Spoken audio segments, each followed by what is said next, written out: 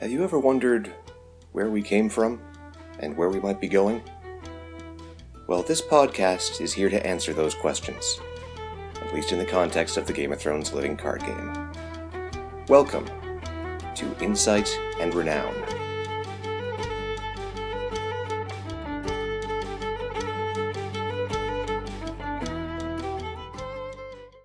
How's it going, guys? Welcome back to another episode of Season 2 of Insight and Renown. My name is Alex. I'm joined once again by Chris Schoenthal. Say hello, Chris. Hello, everybody. Hope everybody's doing well. Likewise. And today we are going to be talking about Shadows, which was recently announced as returning to the second edition of this card game, having made a pretty big appearance in the first edition. For some reason, this has been... Right after they made that announcement, there was one guy that made a post in the Facebook group about it being notorious. Was there really that big of a concern about Shadows back in first edition? I know you mentioned that it was always around while you were playing, but I don't really remember there being too many people complaining about the Shadows mechanic itself, just perhaps a couple of individual Shadows cards. Yeah, I would agree with that assessment, that generally speaking, the complaints were over the power level of specific cards and not the power level of the mechanic as a whole, because it's kind of just an alternate marshalling. It does have some surprise factor, of course, and advantages and disadvantages that I discussed at length in an article on agot.cards. But in general, I never really heard any complaining like, oh, we should get rid of the Shadows mechanic wholesale. It was usually specific cards that were causing issues. Yes, absolutely. And the article that Chris is referring to there is called In Defense of Shadows. I highly recommend you guys check it out. But let's get going with talking about some of those specific cards. Chris, do you want to get us started? Sure. So just as a quick introduction, this is essentially going to be a greatest hits of Shadows for each house, and obviously for neutral cards as well, because there were several powerful neutral options for Shadows. And I'm going to be doing the bulk of the describing, and then Alex is going to jump in with some of his thoughts on the cards. So I thought we'd start off with the Shadows agenda of the day, which was called City of Shadows. And it said, you may ignore House X only deck building restrictions on any card with the Shadows crest. Whenever you bring any card with a House X only restriction that does not match your house card out of Shadows, pay 1 additional gold. If you do not have any cards in Shadows, you cannot claim power for unopposed challenges. So essentially what this let you do was splash Shadows cards, because every card that was a non-neutral card that went into Shadows said House X only, essentially House Stark only, House Martell only, etc. Thus generally allowing your opponent to limit the options for what you might have in Shadows to what was on the table, and also for specific mechanical reasons. The +1 gold that it mentions when you bring out a card of House X only that doesn't match your house is kind of a nod to what is referred to as the gold penalty, which was that in general you could play cards out of house and then simply pay 2 more gold to play them instead of the banner system that we have in second edition. So the City of Shadows agenda essentially let you play Shadows cards of all houses with a slight penalty to the ones that weren't in your house. Now, I always thought this one was weird, because that card came out right when the Shadows mechanic was introduced, and as an agenda featured around the Shadows mechanic, you would almost expect that to be the assumed way you would play Shadows cards. But, and correct me if I'm wrong on this, I think there may have been 1 or 2 good decks that used that agenda, but for the most part, if you built the deck around Shadows, you weren't playing that agenda. Is that correct? Yeah, I'd agree with that. It was a pretty uncommon agenda to see. There were, it was kind of a fun agenda. Sometimes you'd play it if you didn't really care how you did it at a tournament, and you just wanted to get some neat Shadows synergy that normally you couldn't do because of the mechanics of the cards. But overall, yes, it certainly wasn't popular. It was never a dominant force in the meta by any means. Yeah, absolutely. Because, yeah, as you mentioned, there's that gold penalty where the default was you could play cards from out of house more expensive. This basically let you do that for a subset of cards but you had to dedicate your entire agenda around it, so it did not really seem... It seemed like the opportunity cost was way too high. Yeah. So then moving quickly on to the main plot that supported the Shadows mechanic, and this one was very popular for a specific reason. It was called City of Lies. It was a 3 gold, 6 initiative, 1 claim plot with the city trait, and said, when revealed, you may put up to 2 cards with the Shadows crest into Shadows from your hand without paying any costs. So essentially, it's a 7 gold plot in an environment where a 7 gold plot was unheard of. Yeah, I'd completely forgotten about that card. That was just a ridiculous starter, especially when you compare, or especially when you include that initiative value on there as well. Yeah, great initiative, and as I mentioned, it is a city plot, which was part of a cycle of plots where the more plots that had the city trait in your used pile, the greater efficacy a plot later in the game would have. So, for example, there was another plot that said kneel up to X characters, where X is the number of city plots in your used pile. So you'd start usually with City of Lies, put 2 Shadows cards in, so you have kind of a big gold plot, get your board set up, and then from there you could start ramping up the city plots to greater effects. So with those 2 out of the way, one popular, one less popular, I thought we'd move directly on into the neutral options. The most ubiquitous, in my opinion, Shadows card was Syrio Forel, and he was a Shadows 0 card, so you'd pay 2 to put him into Shadows, and then you would not have to pay anything to bring him out of Shadows. He had the stealth keyword, and he said, response, after you win a challenge in which Syrio Forel participated, put him into Shadows. So he was a military monocon that you could put in basically any deck. You could pay 2 for him or use City of Lies to put him in Shadows. Bring him out at the beginning of any phase because he didn't have that cost like other cards. And then once he participated in a challenge, put him right back so he would dodge resets. He was also heavily involved in a popular Stark deck that used the Epic Battle events, which are a whole other ball of wax, but essentially each event that you played in the plot phase with the Epic Battle trait created a new phase called an Epic phase after the regular challenge phase. And each one of those phases had an opportunity for a Shadows action. So you could bring Syrio out, do a military in that Epic phase, put him back because you won a challenge with him, then go on to the next Epic phase, bring Syrio out, do a military challenge with him, etc.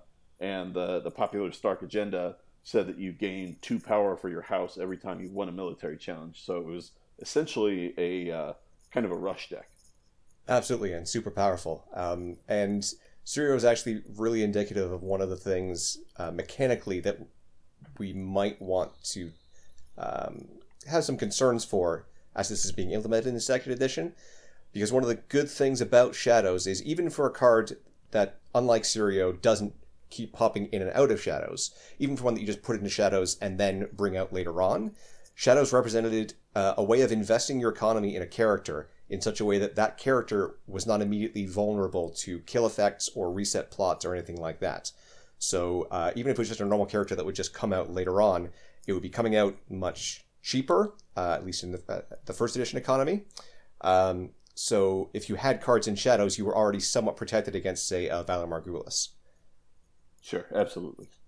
And of course, in second edition, in addition to protecting your economy in that manner, we do, as you mentioned in your article, have reserve to be concerned about.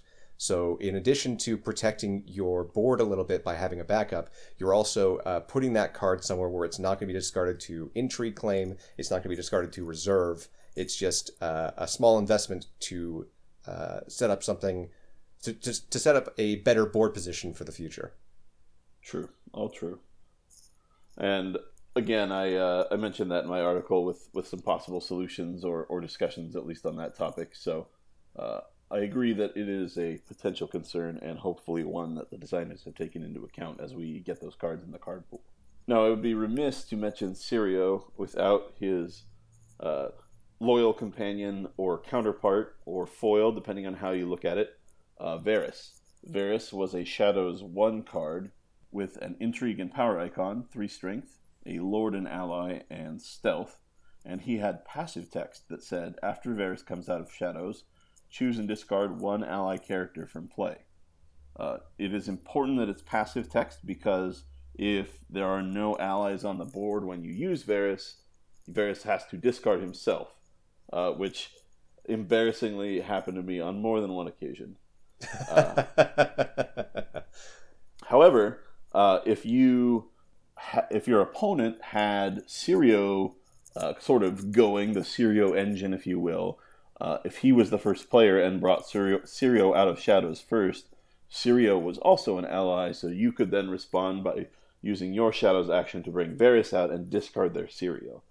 So those two, both very powerful neutral cards and kind of played off each other in some interesting ways.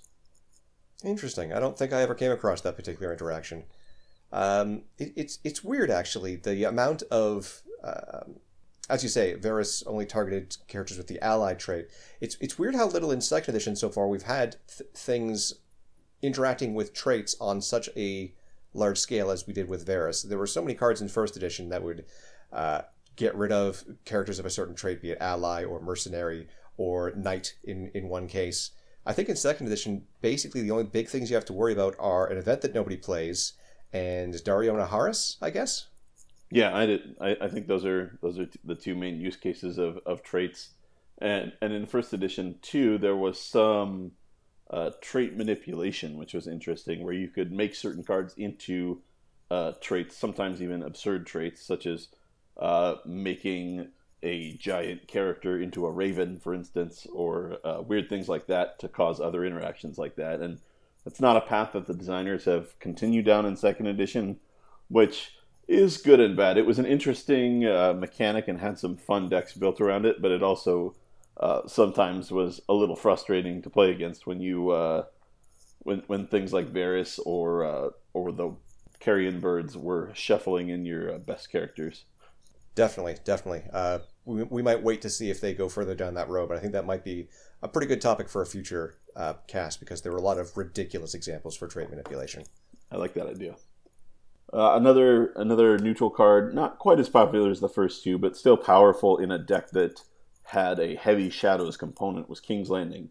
It was a Shadows 2 neutral location with the King's Landing trait and said, after a card comes out of Shadows, stay in King's Landing.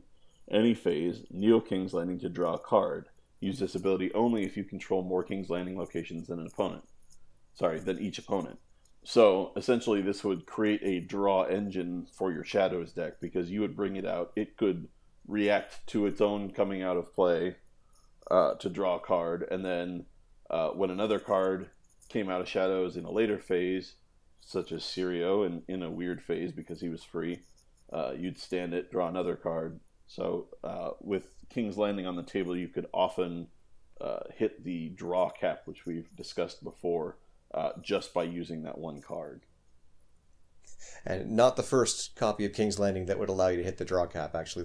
One of the first versions of King's Landing was the one that established the draw cap, so maybe a nice nod by the designers there. Very true. That is clever. Another King's Landing location that was pretty ubiquitous in certain decks and so popular that it eventually got restricted was the Red Keep.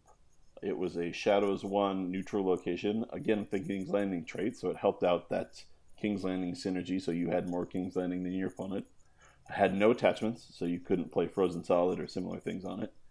And it said, if the Red Keep would leave play, it goes into Shadows instead of going into its owner's hand, deck, discard, or dead pile. So essentially any means of getting rid of it, unless you first played Nightmares or something on it to stop that text, you could not get rid of it by any of those means because it would just go back in Shadows and then they could bring it out again later.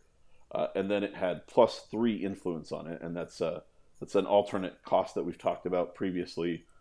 And 3 is quite a bit of influence. It allowed you to single-handedly play some of the most powerful influence-requiring events and effects. And so that was common in Targaryen decks.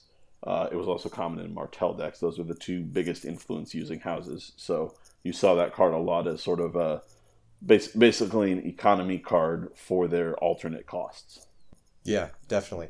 And weirdly, they actually had another version of the Red Keep back in the CCG that, again, all it was an influence generator. I think it was 3 influence again, but instead of being a Shadows card that just bounced back to Shadows, it was just immune to all of those ways of removing it. So, again, a red keep that would always stick around to provide influence, just a different way of making it immune to your opponent's shenanigans.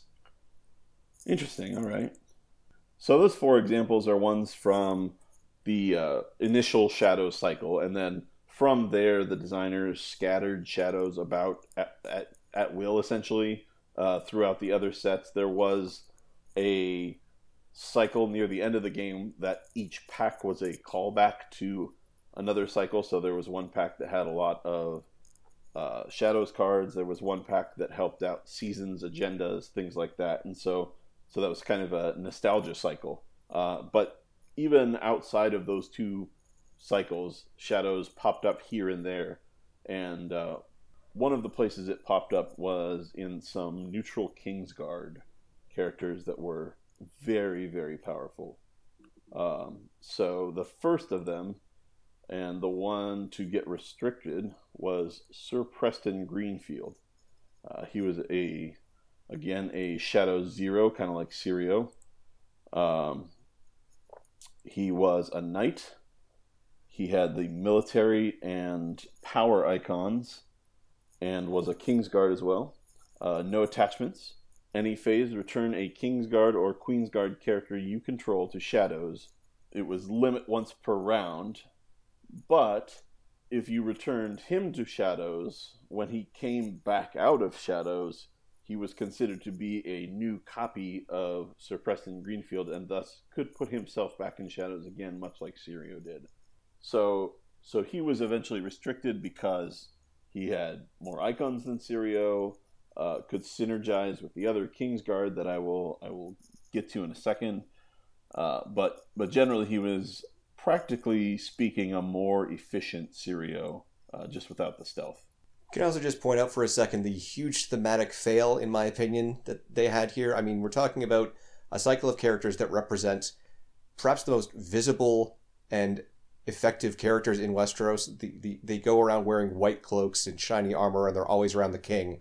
And these are the guys that they decided they'd be a good way to focus on the Shadows mechanic. Yeah, that does feel a bit strange, doesn't it? So the payoff card, if you will, for the Kingsguard Shadows characters was a neutral Sir Jaime Lannister, which in itself is pretty weird because generally speaking, Jaime has been constrained to House Lannister. But he was a Shadows 2 character with 3 strength, military, intrigue, and the no attachments and renown keywords. He was also a Kingsguard and a Knight, just like Preston, and he said, response, after a card comes out of Shadows, draw 1 card. Draw 3 cards instead if you control 3 or more Kingsguard characters. Remembering that the draw cap is 3 in first edition, generally speaking, you wouldn't trigger that second part where you had 3 or more Kingsguard. But as just previously mentioned, Preston Greenfield could essentially come out of Shadows every phase if he wanted to. So he would pop back into Shadows, come out, Jaime would draw a card. Pop back into Shadows, come out, Jaime would draw a card, etc. Yeah, and it bears mentioning that even though Preston Greenfield's text by itself doesn't particularly seem all that exciting, the fact that there were so many cards that responded to cards either being in Shadows or coming out of Shadows is why they chose to restrict that guy instead of, say, Jaime Lannister. Yes, absolutely. So then we come to the third part of the sort of Kingsguard package or triumvirate, who is Sir Aerys Oakheart, who's, again, normally constrained to House Martell. He was a Shadows 1 character. Again, 3 strength, military and intrigue like Jaime, Kingsguard and a Knight with no attachments. And he said, response, after a card comes out of Shadows, choose and stand a character you control, limit 3 times per phase. So essentially he could be an anti-kneel card. If you're playing against a Lannister kneel deck and they knelt some guys out in marshalling, you could bring Aerys or Preston out in the beginning of challenges and stand one of those characters. Or again, he worked well in the epic battles phase because you could bring out Preston and then stand a guy, so you had a bigger military to do, then put Preston back, and then do it all again in the next epic phase. Yes, absolutely. And this is another one of those cases where the difference between first edition and second edition is fairly significant, because that text, when he comes out of Shadows, stand a guy, does sound pretty powerful, but you do have to remember, as Chris just said, the Shadows mechanic in first edition, you'd only bring a guy out at the start of a phase. So if a guy wasn't knelt going into the challenges phase, you wouldn't really be able to get the most use out of Sir Eris, because you could do a challenge and then bring him out, for example. Yes, his text would absolutely be even more powerful in second edition due to the fact that it's an any phase action now. That's a very good point. And also probably worth mentioning, one of the reasons that Shadows has a better chance of avoiding these sorts of issues is because the cost to put a guy into Shadows was 2, which was already fairly significant in first edition. They had a number of cards that were 0 or 1 cost to bring out of Shadows, which meant you could get a lot of cheap cards that would allow you to enable these responses to cards coming out of Shadows. In second edition, it seems like we're going to avoid that for the most part, because as we've already seen, cards like Sir Jairus Drinkwater, his cost to bring him out of Shadows is 5, I think. Yes. So we're probably not going to see a lot of situations where you're abusing cheap guys popping in and out of Shadows to trigger reactions. Yes, that is the hope. All right, let's move right along to Martell. Oh, actually. Oh, sorry. Carry on. I also just wanted to pop in and mention, when you mentioned Jaime Lannister being neutral, that might have actually been a callback as well, because I think it wasn't the first version of Jaime Lannister, but it was in the second ever set in the CCG. They did a cycle of Kingsguard characters, all of which were neutral, including Jaime Lannister. Oh, okay. So it's possible that they were just going for a callback to that. Not sure if that's exactly what they were going for, but there was precedent for a neutral Jaime. All right, that's good to know. With that, let's move along to Martell, one of the houses that had some real strong, tricky Shadows cards. And we'll start off with a card that we have seen in second edition in a different form, Venomous Blade. It was a Shadow 0 weapon, so again, you could bring it out at the beginning of any phase, and said, House Martell only, after Venomous Blade comes out of Shadows, attach it to a character you control, then choose and kill an opponent's character with printed strength 2 or less. Response, after you lose a challenge, Venomous Blade goes into Shadows.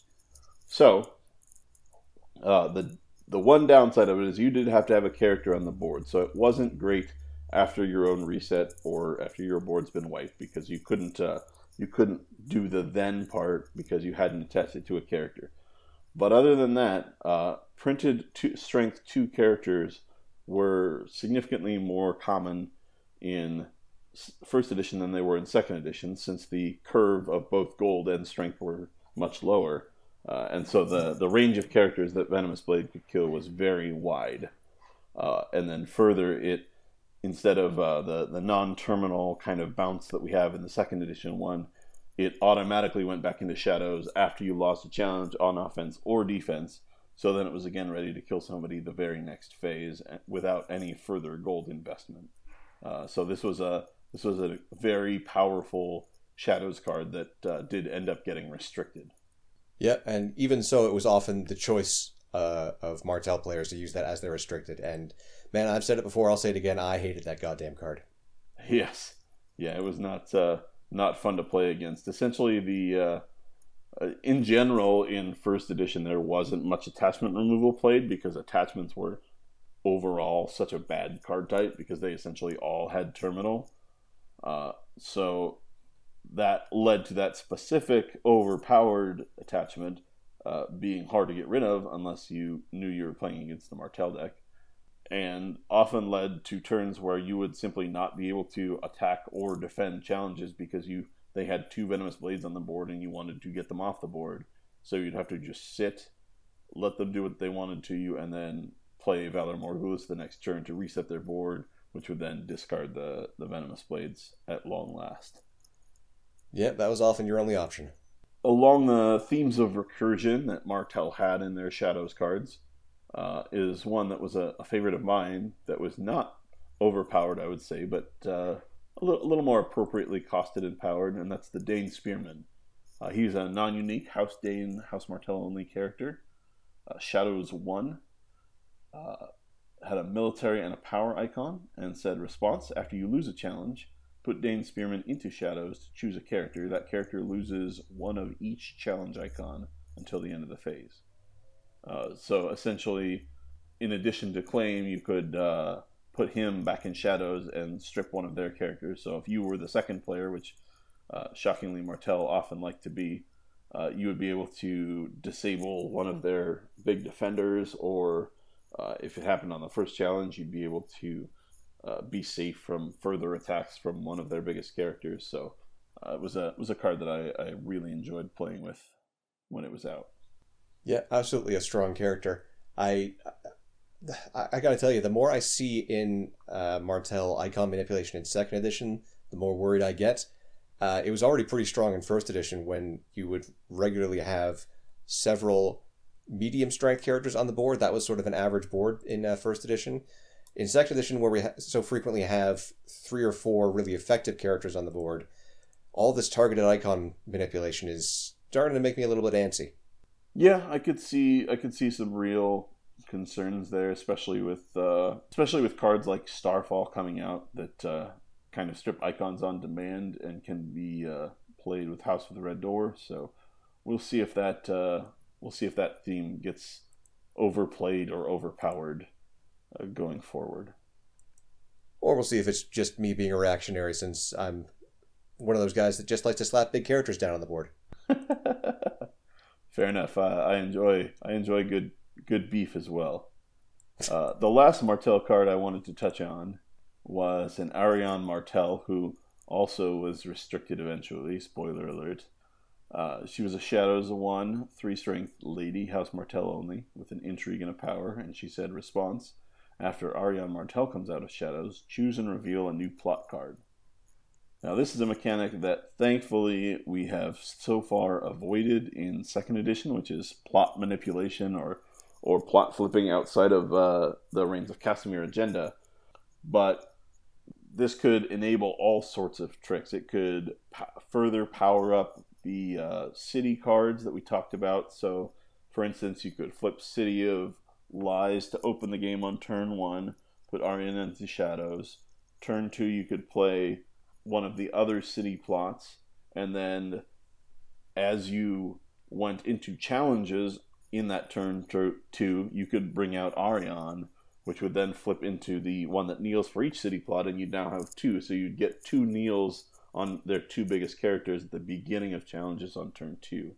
It could also obviously be used to play a reset. So if you didn't like the way the board was looking, you could pull Ariane out of Shadows while keeping other cards in Shadows, and immediately flip into Valor Morghulis and wipe the board, or other such shenanigans. And then Martell had ways of getting cards back from both the discard and dead piles. So the reason she ended up being restricted was because people would run 3 of her, flip through their plots as quickly as they could, and just create a real tough experience for the opponent, going back and forth between resets and the control plots and such.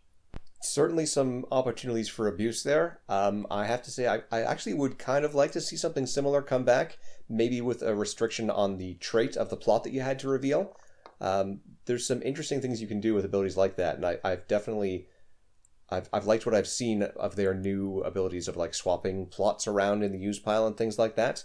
But they'd have to step very carefully if they did want to make something similar to how she worked in First Ed. Sure, I wouldn't mind seeing something like that with some very specific restrictions on it. So we're through the first house. The next house I'd like to touch on is Baratheon, and they were a house that was one of the sort of divided houses where they had cards that liked Shadows and then had cards that disliked Shadows. So I'm going to go over a couple of their favorite Shadows cards for now, and then later we can touch on some of the anti-Shadows cards that they had. The first I want to mention is one that I mentioned in my article, which is the Queen of Thorns. Obviously, we did not have a Tyrell house at the time, so the Tyrell characters were enfolded into some combination of Baratheon and Lannister. or sometimes split between the two, but they never split Shadows cards. So Queen of Thorns was a Baratheon character. She was a Shadows 1 House Tyrell lady, House Baratheon only, and she said, response, after a card comes out of Shadows, the Queen of Thorns claims 1 power, limit once per phase. Pretty innocuous in general. Seems like kind of an okay way to gather power. But then you get to the Sisters of Truth. And Sister of Truth was a different Baratheon Shadows card. Also Shadows 1, 2 cost with an intrigue and a power, and said, response, after Sisters of Truth comes out of Shadows, choose a Shadows card in play. Return that card to Shadows. So, if you had Queen of Thorns out, and then brought a Sister of Truth out of Shadows for 1 gold, the Queen of Thorns could react to gain a power, then Sister of Truth could respond to itself coming out of Shadows to return itself to Shadows. Then the next phase, you could pay another gold to bring the Sisters of Truth out again, and Queen of Thorns, of course, would claim another power. So this was a sort of a Mace Hightower of First Edition. Not quite as ubiquitous as Mace and Hightower are in Tyrell, but still every bit as powerful and difficult to break up. The next card I'd like to discuss is another one of that Kingsguard group. It came out a little later than the neutral Kingsguard we talked about before, and in my opinion didn't see as much play as it deserved. I think it was an incredible card, and the fact that it came out near the end of the game and there was already kind of an entrenched best Knight of Flowers caused people to underrate this card, but I think it's very powerful. It was a 2-cost Shadows, so Shadows 2, 3 strength, military power, and Kingsguard, so it triggered off all the Kingsguard things, Rainbow Guard, and Knight, House Baratheon only, and Renown. And it said, response, discard a card at random from your hand and bring Knight of Flowers out of Shadows to save a unique character from being killed or discarded from play. So essentially it was a save on a stick.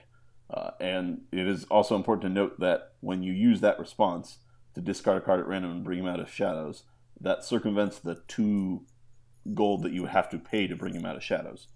So you would essentially, instead of paying the 2 gold, discard a card, and you'd get a save out of him and eventually get a pretty reasonable body. Yep, absolutely. I love that card. And it's also worth remembering that if, for example, you're using that reaction on a Valar Morghulis turn, by the time you've used his reaction, Valar has already killed people. So when he comes out, you will have gone from, you would have had 0 characters if you hadn't saved anyone. Having used him now, you've got 2 characters on the board after Valar, and that's pretty solid. Absolutely, yeah.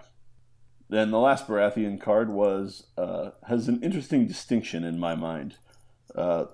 Shadows events did not really see a lot of play. There were Shadows events for every house, but none of them really gained enough. None of them were really strong enough to gain a solid following. The one exception, however, is the Baratheon event, Fiery Kiss. And Fiery Kiss is a Baratheon-only Shadows 0 event, so you would have to put it into Shadows and bring it out, much like the dash on Beneath the Bridge of Dream, which has been spoiled for 2nd edition. The only way it could be played was from Shadows. And it said, response, after Fiery Kiss comes out of Shadows, choose 1 non-army Baratheon character in your dead pile and put it into play.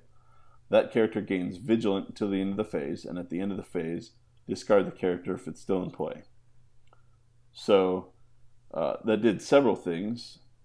First, obviously, it gets you back one of your best characters out of the dead pile, puts them right into play for you, so you have a strong body for that turn.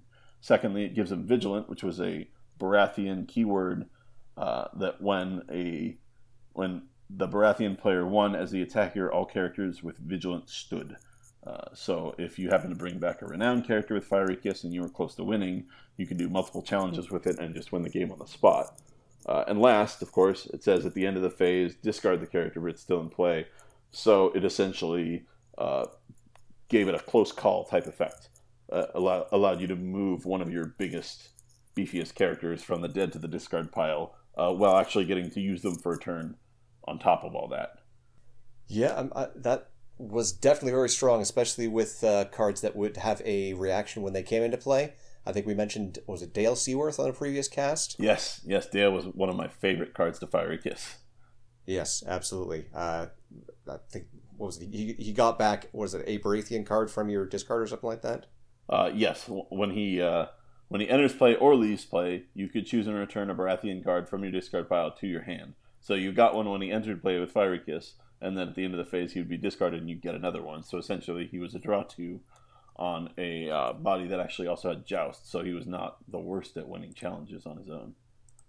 Did you get the second one back? Or was this one of those things where you couldn't react to an end of phase situation? One of those weird timing things they eventually added? Was there something where you wouldn't be allowed to react to things happening as part of the end of the turn? You might be right that the end of phase timing might not have worked with him, but still getting your best Baratheon card back while still having Dale for the challenge phase is nothing to sneeze at. Yeah, absolutely. And yeah, I'm definitely having a hard time remembering any other powerful Shadows events. And it looks like they're right on track to continue the tradition of terrible events that go into Shadows with Beneath the Bridge of Dream. That's quite fair. Just looking at this card, you pay 2 gold to play it, and then later on you can give up your ability to choose a plot to get the 2 gold back. What? Yeah, it's I'm sure someone will figure out some crazy combination with it, but until then, I'm content leaving it on the sidelines. Yeah. So from there, we will go into House Lannister, another house that really enjoyed having Shadows cards. It had, in my opinion, one of the best Shadows challenge cards in Tyrion Lannister. You don't think of Tyrion generally as much of a fighter, but his Shadows incarnation absolutely was. He was a Shadows 2 character, 3 strength, and a Tricon. So right there, you've got all 3 icons. Everything's great. He was a Lord, House Lannister only, and had the stealth keyword. So very valuable so far. But his response is what really set him apart from other characters. And his response was, after a card comes out of Shadows, Tyrion Lannister gets +2 strength and gains your choice of deadly, renown, no attachments, or immune to events until the end of the phase. Essentially, when he came out himself, he was a 5 strength stealth with any one of those keywords that you wanted. And then from there, every challenge phase that he was out, you could again bring another card, perhaps one of the 0 cost cards, out of Shadows, and do it all over again. He'd get his 2 strength, he'd get his keyword, and everything would be great. Yeah, absolutely. Very versatile, very powerful. I kind of understand the justification they had for making Tyrion a Tricon based on what's in the books, but I think they could probably stop giving him that military icon, especially if they're going to give him such versatile abilities as that Shadows version. Yes, absolutely. So, aside from Tyrion, there were a couple other Lannister cards that were pretty powerful in Shadows. One was the Alchemist Guildhall. It was a Shadows 1 location that said, response, after a card comes out of Shadows, kneel Alchemist Guildhall to choose and kneel a character or location that does not have the Shadows crest. So it itself was Shadows 1, so of course it could once again trigger off of itself coming out of Shadows. But then every time you brought a card out of Shadows, you could basically have some spot control. This eventually was so powerful that it got errated to a limited response. And so that limited its power in combination with one specific other Lannister card, the Castellan of the Rock, which also was a limited response to kneel a character. So you couldn't use those both in combination, but they still often found their way into decks together because, generally speaking, if you didn't have one, you had the other. And so the Lannister Shadows decks with 3 of these were a real pain to face because often they would get 2 or 3 kneels between the Guildhall and their events or other character effects, and you would be kind of stuck. Yeah, definitely. Even the fact that was a relatively steep cost for a location, that really didn't cut its efficacy in any way. Yeah, and the fact that it itself could kneel locations was not necessarily a common effect. So it was really good to have that versatility of being able to use it as location control too. If your opponent had something that it really wanted to do with its locations. Definitely. And then the last Lannister Shadows card is everybody's favorite defrocked Maester, Qyburn. He was also a Shadows 1 card. You can tell that was a pretty common cost for Shadows cards, as most of the ones I've mentioned have been Shadows 1. He was 2 strength, Maester, House Lannister only, and deadly. He had an intrigue and a power icon, and his response was, after Qyburn comes out of Shadows, choose a non-army character in an opponent's dead pile, put that character into play under your control. If that character is still in play at the end of the phase, return it to its owner's dead pile. So he was often used just kind of as a closer, where you would get your opponent's biggest renowned character, and suddenly you had this extra giant body on your side, in addition to Qyburn. Yeah, I mean, pretty straightforward, very thematic, very fun. We're going to skip over House Greyjoy, as all of their Shadows cards were miserable. There were a few of them, but none of them really are worthy of discussion, to be quite honest. There's one later on the list in the anti-Shadows department, but Greyjoy was not a favorite Shadows house and rarely ran that City of Shadows agenda. If anything, it had a Syrio or a Varys, and that's about it. Of course, right at the end of the game, it may have had the Kingsguard combo, but in terms of its own cards with the actual Greyjoy sigil, they are few and far between and not very powerful. Yeah, I mean, a bunch of big brawny guys with axes coming at you screaming on a boat, that doesn't really scream hiding in the shadows to me, so That's made a certain fair. amount of sense. That is absolutely fair. So with that, we'll move right along to Targaryen. And they did have several good Shadows cards. They had 2 that were essentially burn cards, if you will, kind of like Dracarys. And one was the King's Landing Assassin. He was a Shadows 2, so he was pretty pricey as Shadow cards go. But he had an intrigue and a power, and a military and an intrigue. And the response, after King's Landing Assassin comes out of Shadows, choose a character with no attachments. Till the end of the phase, that character gets -2 and killed if 0. In first edition, -2 and killed if 0 was by far the most common burn number, if you will. So you'd find that on Flamekist, which was a burn attachment of theirs. You'd find it on this fellow, and a few other cards also had it. So he would often come out, make somebody -2, and you kind of knew at that point, at the beginning of the challenges phase, that character was probably marked for death, because they would, even if they were a 3 or 4 strength character, you'd know they wouldn't have targeted that character with a -2 if they weren't going to later on hit it with something to cause it to reach that 0 terminal. Yeah, pretty much. So if you did have any strength raising effects, that would be the time to use them. But I mean, those were pretty few and far between. Yeah, they were pretty uncommon. And then another example of this is another attachment. It was a Shadows 1 attachment, Dragon Skull, and it said attached character gets -2 and kill strength 0, just static text. And then response, after Dragon Skull comes out of Shadows, attach it to an opponent's character or discard it from play. So another burn attachment, and you note that those 2 are not a combination, because the King's Landing Assassin said that it can't target characters with attachments, and Dragon Skull obviously is an attachment. So those didn't go together, but you'd usually see one or the other depending on the other burn that was being used by the opponent. True. It's another one of those cards where I question the theme. So it's a card in Shadows, so they didn't see it coming, but then it's a skull that's burning them. So giant Dragon Skull, yeah. I guess they opened a closet and it fell off a shelf and crushed them or something. That must be the theme, right? I'm sure that's what they were going for. Yeah, there's subtext there.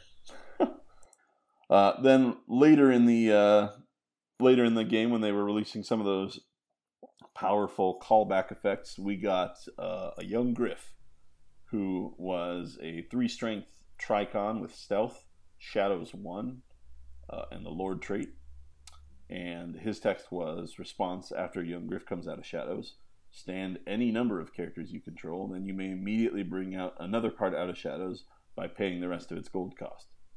So he was a real double whammy for Lannister decks because, as we mentioned, they like to do a lot of spot kneel, and this guy could completely undo all the work that they'd just done because he stood all of your characters, and then they got to still bring out another Shadows card if they wanted to. So that really that was a tough 1-2 punch for a Neil deck to handle. Absolutely, yeah, and the combination of the cost to strength ratio and the fact that he's got all 3 icons and stealth meant that he wasn't a dead card even if you weren't using his ability to stand any characters. Yeah, his body was not shabby either, and I think that was a theme in first edition of Targaryens is they had some pretty strong bodies with really good icons, such as our next card, Sir Jorah Mormont. Also in that sort of Kingsguard, Queensguard mold. Also a Shadows 1, also a Tricon, a Queensguard and a Knight. No attachments except weapon. And he had the static text, if Sir Jorah Mormont is discarded from your hand, put him into Shadows instead and draw a card.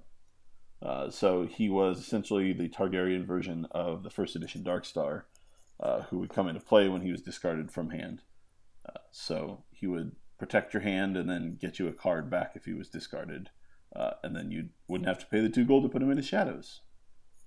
Man, I'd love to see that guy reprinted in second edition. Now that they got all those discard a card from hand effects, they didn't really have that in first edition as much. Yeah, we're getting a character kind of like that in Missandei.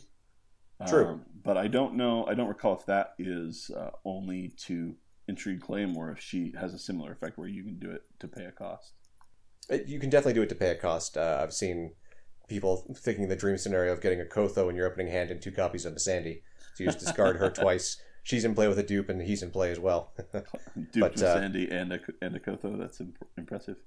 But yeah, it'd be super cool if they also came up with a few other cards that when they were discarded from your hand, they went into Shadows. So not only did you keep a resource, your opponent wouldn't necessarily know which card had been brought into Shadows that way, but they'd have a little bit more information. Yeah, I like that. Sorry, just theory crafting here a bit. We've got no indication that anything like that is coming down the pipe, but I'd like to see something along those lines. Sure, absolutely.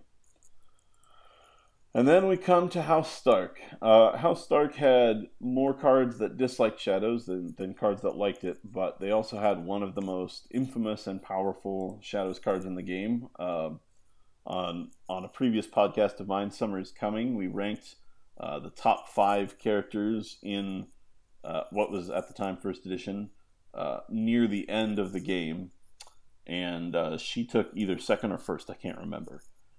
I'm speaking, of course, of Mira Reed, champ card by Andrea Gualdoni. Hope I don't butcher that pronunciation. But she was a Shadows 1, 2 strength, military and intrigue character, Lady House Reed, and stealth.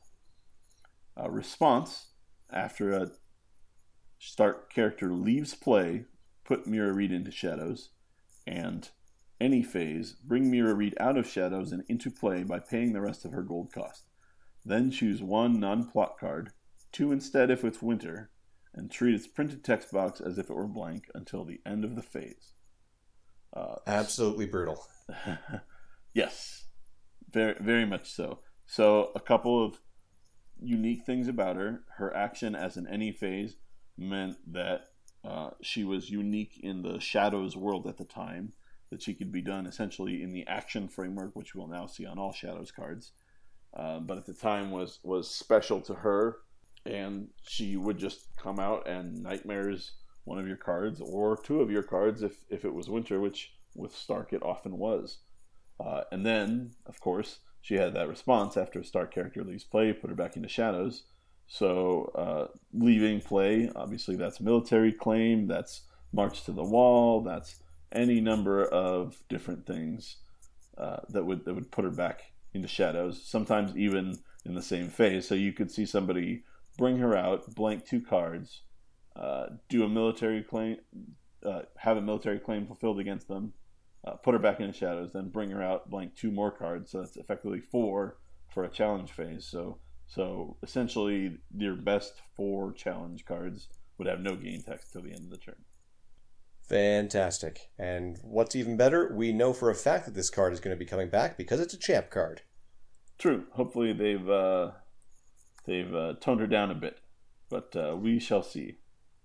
Yeah, it's her ability to pop back into shadows is even better now in second edition, since Stark has that dedicated ability, or rather that dedicated theme of sacrificing characters.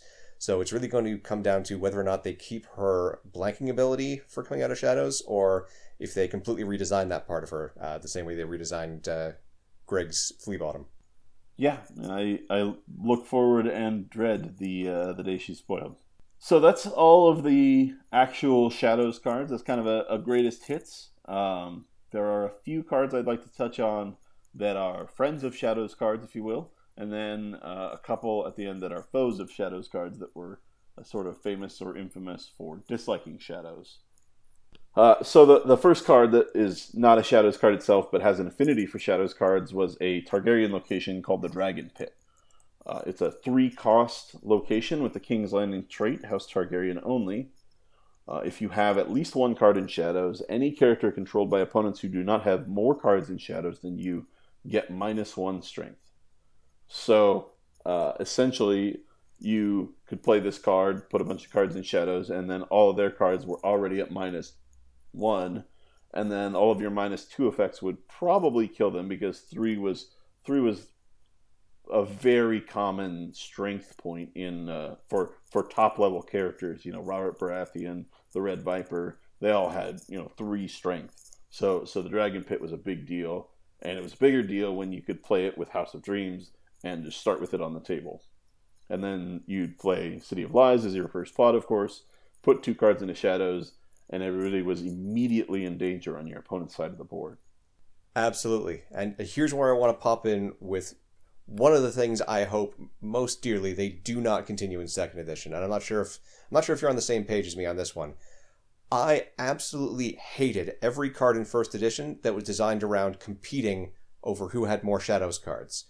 Because Shadows was not a ubiquitous thing. As you mentioned, Greyjoy barely had anything, and there were plenty of decks that didn't necessarily care about Shadows. So Dragon Pit's design, rather than being a back and forth with who can get the most Shadows cards out, was often just I have 1 card in Shadows, you do not, therefore all of your characters are handicapped. Sure, I don't disagree with any of that. I think that it's definitely, I agree with the sentiment. I would say, based on the sort of variety of axes that decks already compete on, that I would be somewhat surprised if there weren't something like this. But I don't have a problem with saying it would be better if cards that disguised themselves as a race for Shadows but were really one-sided effects because your opponent didn't have to play Shadows, if those didn't really exist.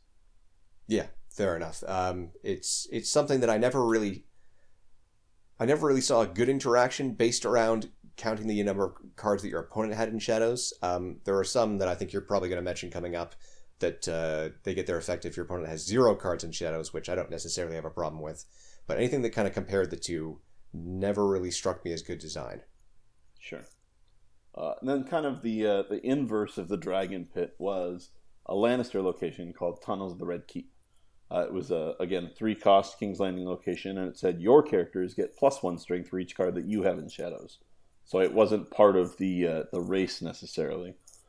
But by the end of the game, again, especially with House of Dreams decks, you would be able to play Tunnels of the Red Keep as you're starting your House of Dreams, and then every character in your deck would just start getting bigger and bigger, including some characters that we had in first edition called Refugees that had 0 cost.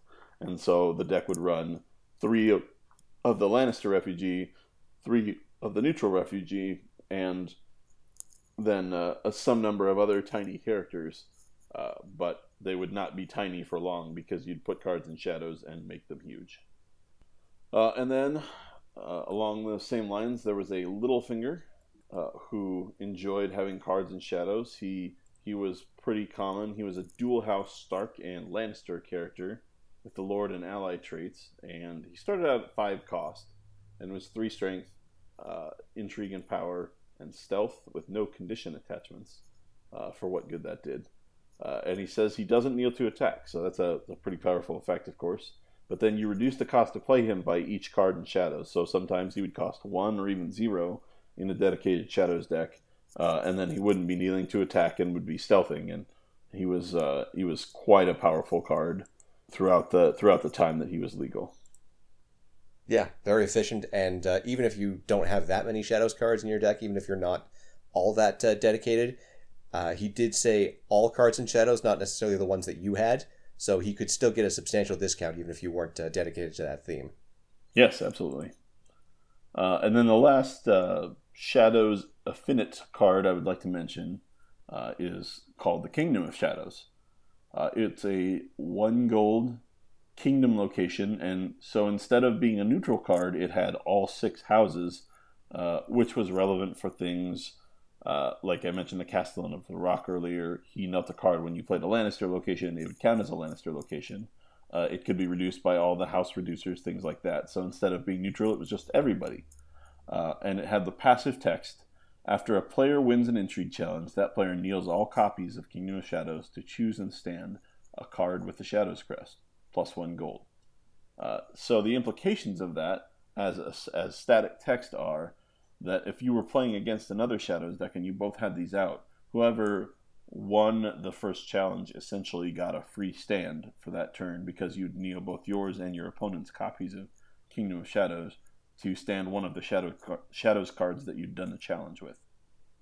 And so that was a card that was very common to see in any deck that had even a modicum of Shadows, because it was a reasonable econ card. It was not limited, and then had an intrigue effect. So if your deck had a good amount of intrigue, it was probably fine.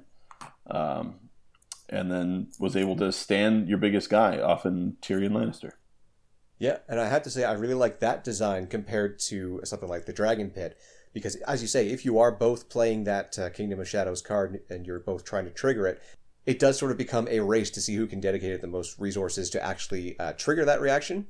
But on the other hand, if you're not both playing Shadows, if only one person is, you still are on a fairly even playing field to try to defend that challenge so that they are not able to trigger it.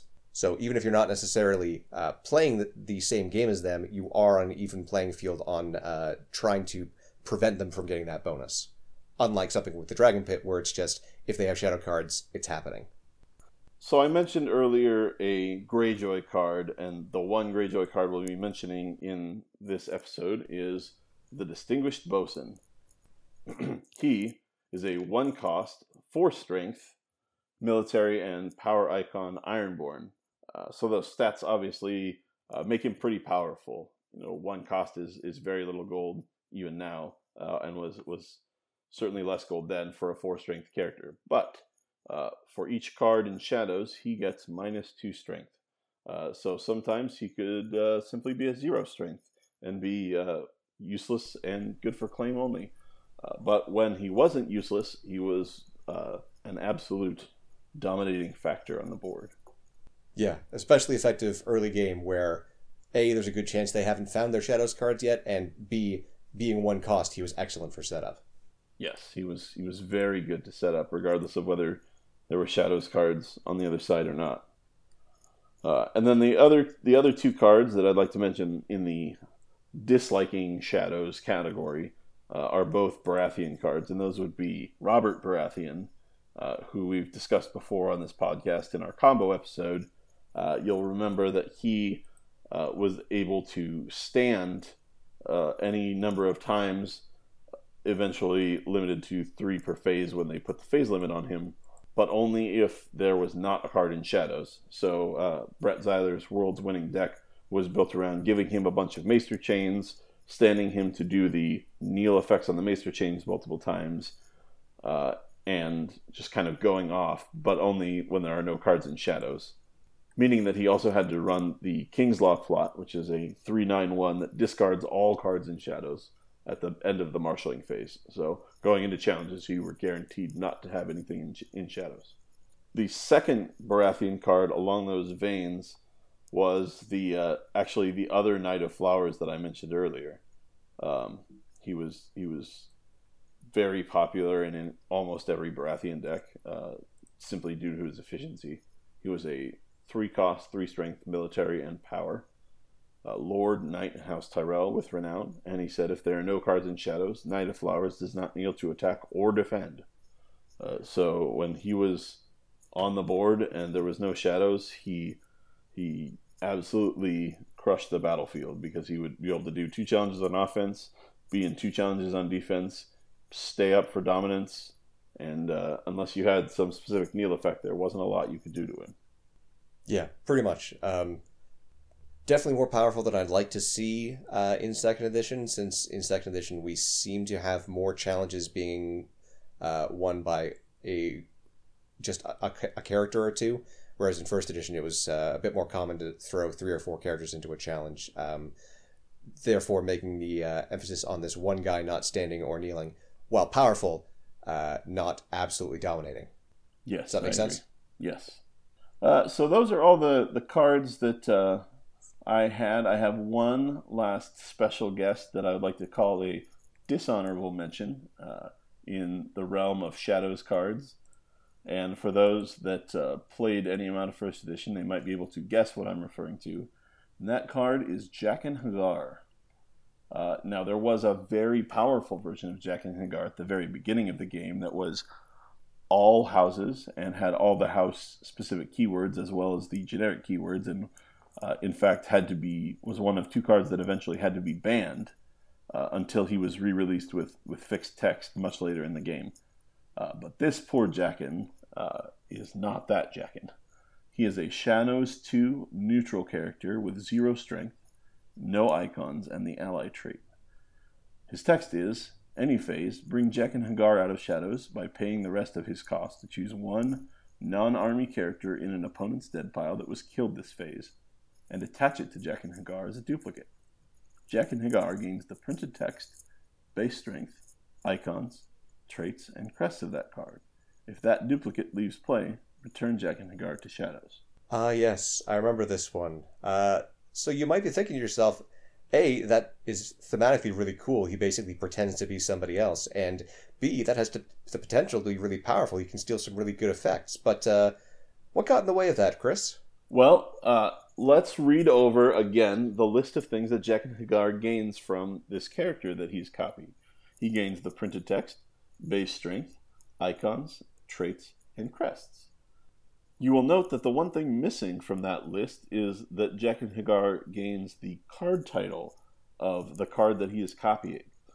So, while he may gain the text, strength, icons, traits, and crest, he will not be the character that you copied. So, if that character has any text that you would like to use, so for instance, if he was the only Shadows card in play and he copied that Robert Baratheon that we just talked about, you're like, sweet, I get to stand him a bunch of times, and he's got renown, and he's got 3 strength and 2 icons. But no, because Robert Baratheon's text says, any phase stand Robert Baratheon, not any phase stand Jaqen H'ghar, and Jaqen H'ghar is not Robert Baratheon. So his text is essentially useless. Yeah, kind of a downer when you realize that. Although, if you are running your own copy of Robert Baratheon, he can stand that copy for you? No, all abilities are self-referential, so that wouldn't help either. But it stops being self-referential because it's no longer referencing the same card, because the card title does not match the text. Interesting. I'm not sure if that would work, but I like your style. Fair enough. Regardless, this Jaqen was much maligned by the community when they realized that thematically he was an A+, and in actual value and practice he was an F-. Yeah, pretty much. And I mean, even if you think to yourself, okay, well, just find a card that has a good ability without referencing its own title, look through some of even the second edition cards. Most of them that have a even decent ability will reference its own title. Like, very few of them will say, this character doesn't kneel to attack. They'll say, Sir Jaime Lannister doesn't kneel to attack in a military challenge, or something along those lines. Most good abilities reference the card title, and that just made Jaken basically worthless. Sad but true. And so that dishonorable mention there brings an end to our discussion of Shadows. Hopefully you've all enjoyed it. Absolutely, I did, and I want to thank you for taking the floor on that, Chris, since I wasn't really playing too much competitively at the time Shadows was in its heyday, so I had a few strong opinions on them towards the end of the game, but your insight is very much appreciated. Happy to help. So, before we move on to our Crack a Pack series, I just want to take a moment for some bookkeeping here and remind people who haven't necessarily been on the Facebook group recently that we have recently launched the Insight and Renown Draft Series. The same source that I've been pulling these packs for the Crack a Pack series has left me with a large amount of sealed boosters, and I am sponsoring events across the world for people who are interested in running them of CCG drafts. So if you are interested in running a draft event at a big tournament that's coming up, have you or your tournament organizer send us an email to insightandrenown@gmail.com. We'll hook you up with some boosters at as low a price as we can, pretty much at cost, and we'll get an event at that tournament for you. In addition to that, I'm announcing for the first time that as of right now, we also have an Insight and Renown promo card that will be included as prize support for any Insight and Renown Draft Series event that is run in the future. So, as I say, if you are interested, send us an email or find me on the Facebook group and send me a message through there. We'd love to get some more events up and running. Excellent. I can't wait to get my promo cards in the mail. Absolutely. All right, so with that, we are moving on to Crack a Pack. So, today we are switching tacks with Crack a Pack. We are moving on from the War of the Five Kings set, and we are now doing a pack from the Iron Throne edition. This was a little bit earlier in the game, so there's not quite the same amount of power creep, but we'll see what we can find here. I do love the sound of a booster being opened. This one's being particularly difficult for some reason. There we go. All right, so first off, we've got a House Stark event called Guilty! This was House Stark only. In the dominance phase, you would kneel 3 influence or a noble character to choose and kill a non-Stark character. So yeah, quite a lot of direct kill events out of Stark. We haven't seen quite as much in 2nd edition, but this is one of those cards that if you were running an influence deck that used that red keep that we mentioned earlier, that red keep would single-handedly pay for this and immediately kill any non-Stark character. Yep, and that was a card that that continued on to 1st edition and was reprinted there, although it didn't have a lot of success there either. No. All right. Next, we have a Martell character. This is the Dornish Alchemist. It's a 2-cost, 2-strength Maester with an intrigue icon. Any phase, kneel Dornish Alchemist to draw a card. Well, that's pretty damn effective. I like it. Yeah, for some reason I don't recall that seeing a lot of play, but surely it must have. Maybe I just didn't play against a bunch of Martell back then. I pity you. They were so much fun. Okay, next we have... Oh, this is basically seen a direct reprint in 2nd edition. This was the Scouting Vessel. It was a 2-cost warship for Greyjoy. It says, in challenges, kneel Scouting Vessel to choose a defending character. For the duration of that challenge, that character does not count its strength. Yep. So it's Raiding Longship, right? That's what it's called in 2nd edition? It is Raiding Longship, although Raiding Longship is significantly worse because you have to be the first player and they cannot have attachments. So yes. It has multiple additional restrictions. But also potentially much more powerful because its potential targets are so much stronger. In 1st edition of the CCG, you're probably getting a 2 or 3 strength character out of the challenge.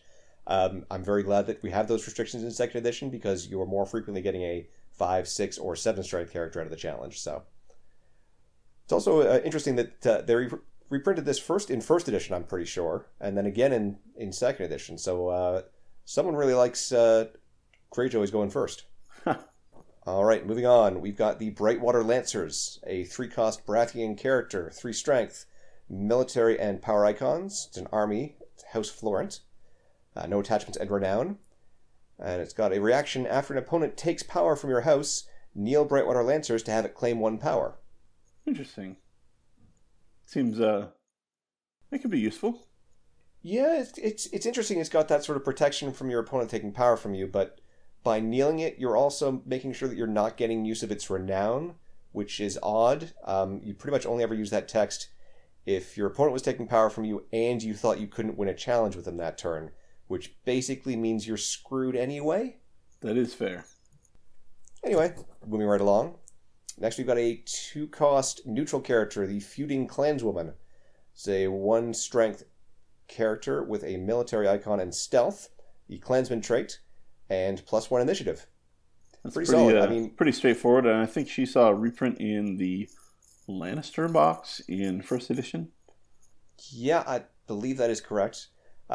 Cheap stealth is something that we haven't really come across in second edition that much. There's been 1 or 2 unique characters that have it, but apart from that, stealth has been pretty hard to come by.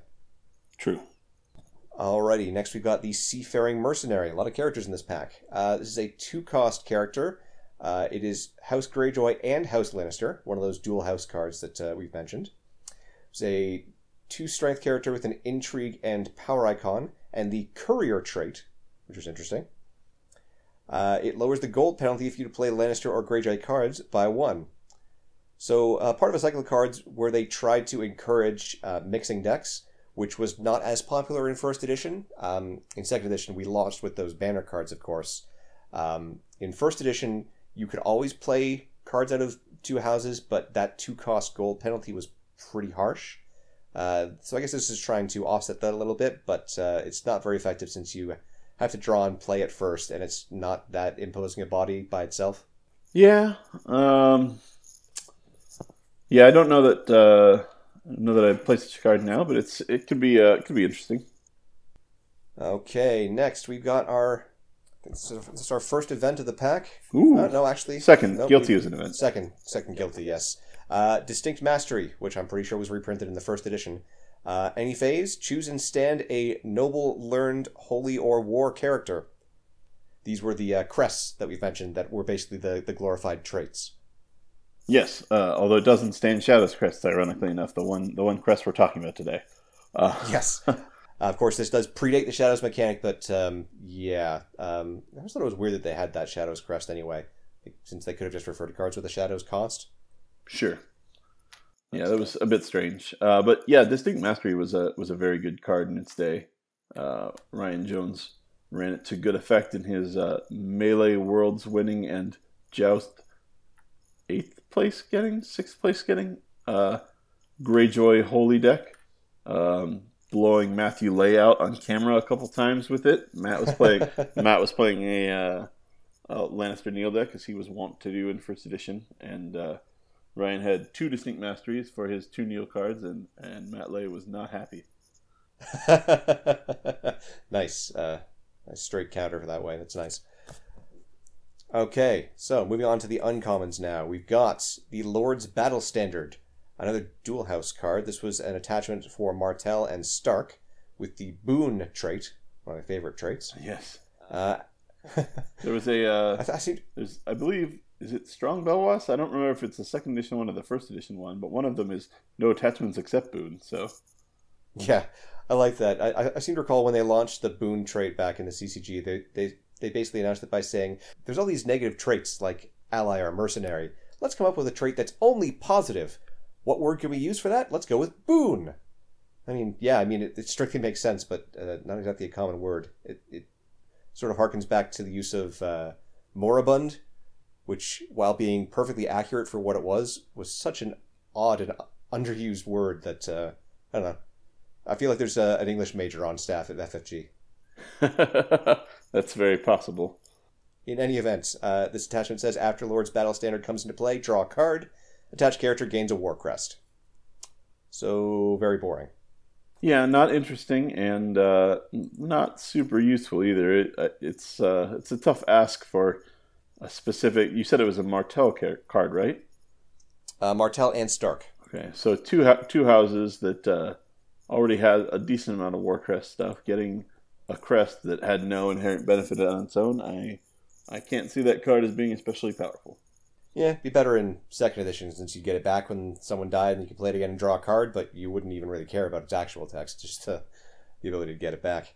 Next, we've got Hand of the King. This is another attachment. It is a neutral attachment, 2 cost. It's a title.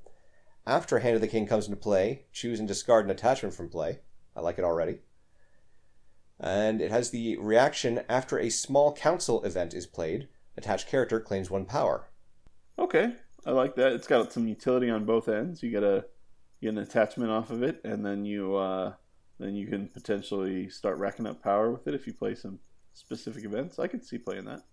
Mm-hmm. And small council is a little bit underexplored in second edition right now, so something like this would be kind of neat. Maybe even like a cycle based on the different positions in the small council. Ooh, I like it. And next, we have a 4-cost Martell location called Mountain Pass, which is non-unique with the Dorn trait. It says, after a challenge resolves, discard from play each character that attacked or defended alone. All right. That's quite a thing. Yeah, and it's a hard counter to some Tyrell decks these days. Very true, very true. I mean, even at the time, they did have the Joust keyword, which basically meant while this character is attacking alone, the opponent can only declare 1 defender maximum. So, there's some utility there. It would be nice against the Viper combo. Yes, absolutely. But, oh man, that's so expensive in first edition. 4 cost? Yeah, that's quite a hefty price to pay for that. Definitely. And last, this is an interesting one. This is the rare of the pack. This is a plot. It's called Bounty of the Realm. 2 gold, 4 initiative, 1 claim. It has the Kingdom trait. And when revealed, if there are 1 or fewer Kingdom cards in your use pile, discard your hand, then put the top 5 cards of your deck into your hand. Ooh, I like that plot. That's fun. Yes, absolutely. And there was a very similar plot that eventually ended up on the restricted list in second edition, wasn't there? There was. It had like a 2-claim. It was Negotiations at the Great Sept. It was a 3/2/2. And so it had that 2-claim, which is pretty big. It was a city plot, but it did have the restrictions that you couldn't have other city plots in your use pile, so it was usually played outside of that city cycle that we talked about earlier. But yes, it was very powerful because of the 2-claim and because of the cycling. It did also have the fixed text based on this one that you had to discard a hand of at least 1 card to be able to draw, and it was also double-sided, so both players got to do it. Yes, very important evolution of the text from the CCG into first edition there. Do you think we might see something similar to that in second edition? It's very powerful. I'd like to. I like that effect a lot. It allows you to kind of get through your deck, and if you're sort of holding a hand of limited locations or your draw didn't go your way, you can try and claw back in the game. Very true. On the other hand, though, it does support combo decks. So, True enough. Anyway, that will bring us to the end here. Chris, any final words for the audience? Not really. Thanks for listening, everybody. I hope that between my article and this episode, you are all excited that you are all as excited for the return of Shadows as I am, and hope to see you all out on the battlefield. Yeah, and absolutely. Even with the reservations that I've expressed over the course of this cast, I am very much excited for the return of Shadows. There's just so many interesting and, importantly, so many cool interactions you can have with that mechanic that unless they really screw the pooch, it's going to be a lot of fun when that hits the table. All right, so thanks for listening, everybody. Once again, if you have any questions, comments, or anything along those lines, send us an email to insightandrenown@gmail.com or leave a comment on CardGameDB or the Facebook group. We'd love to hear from you. Until next time, everybody, take care.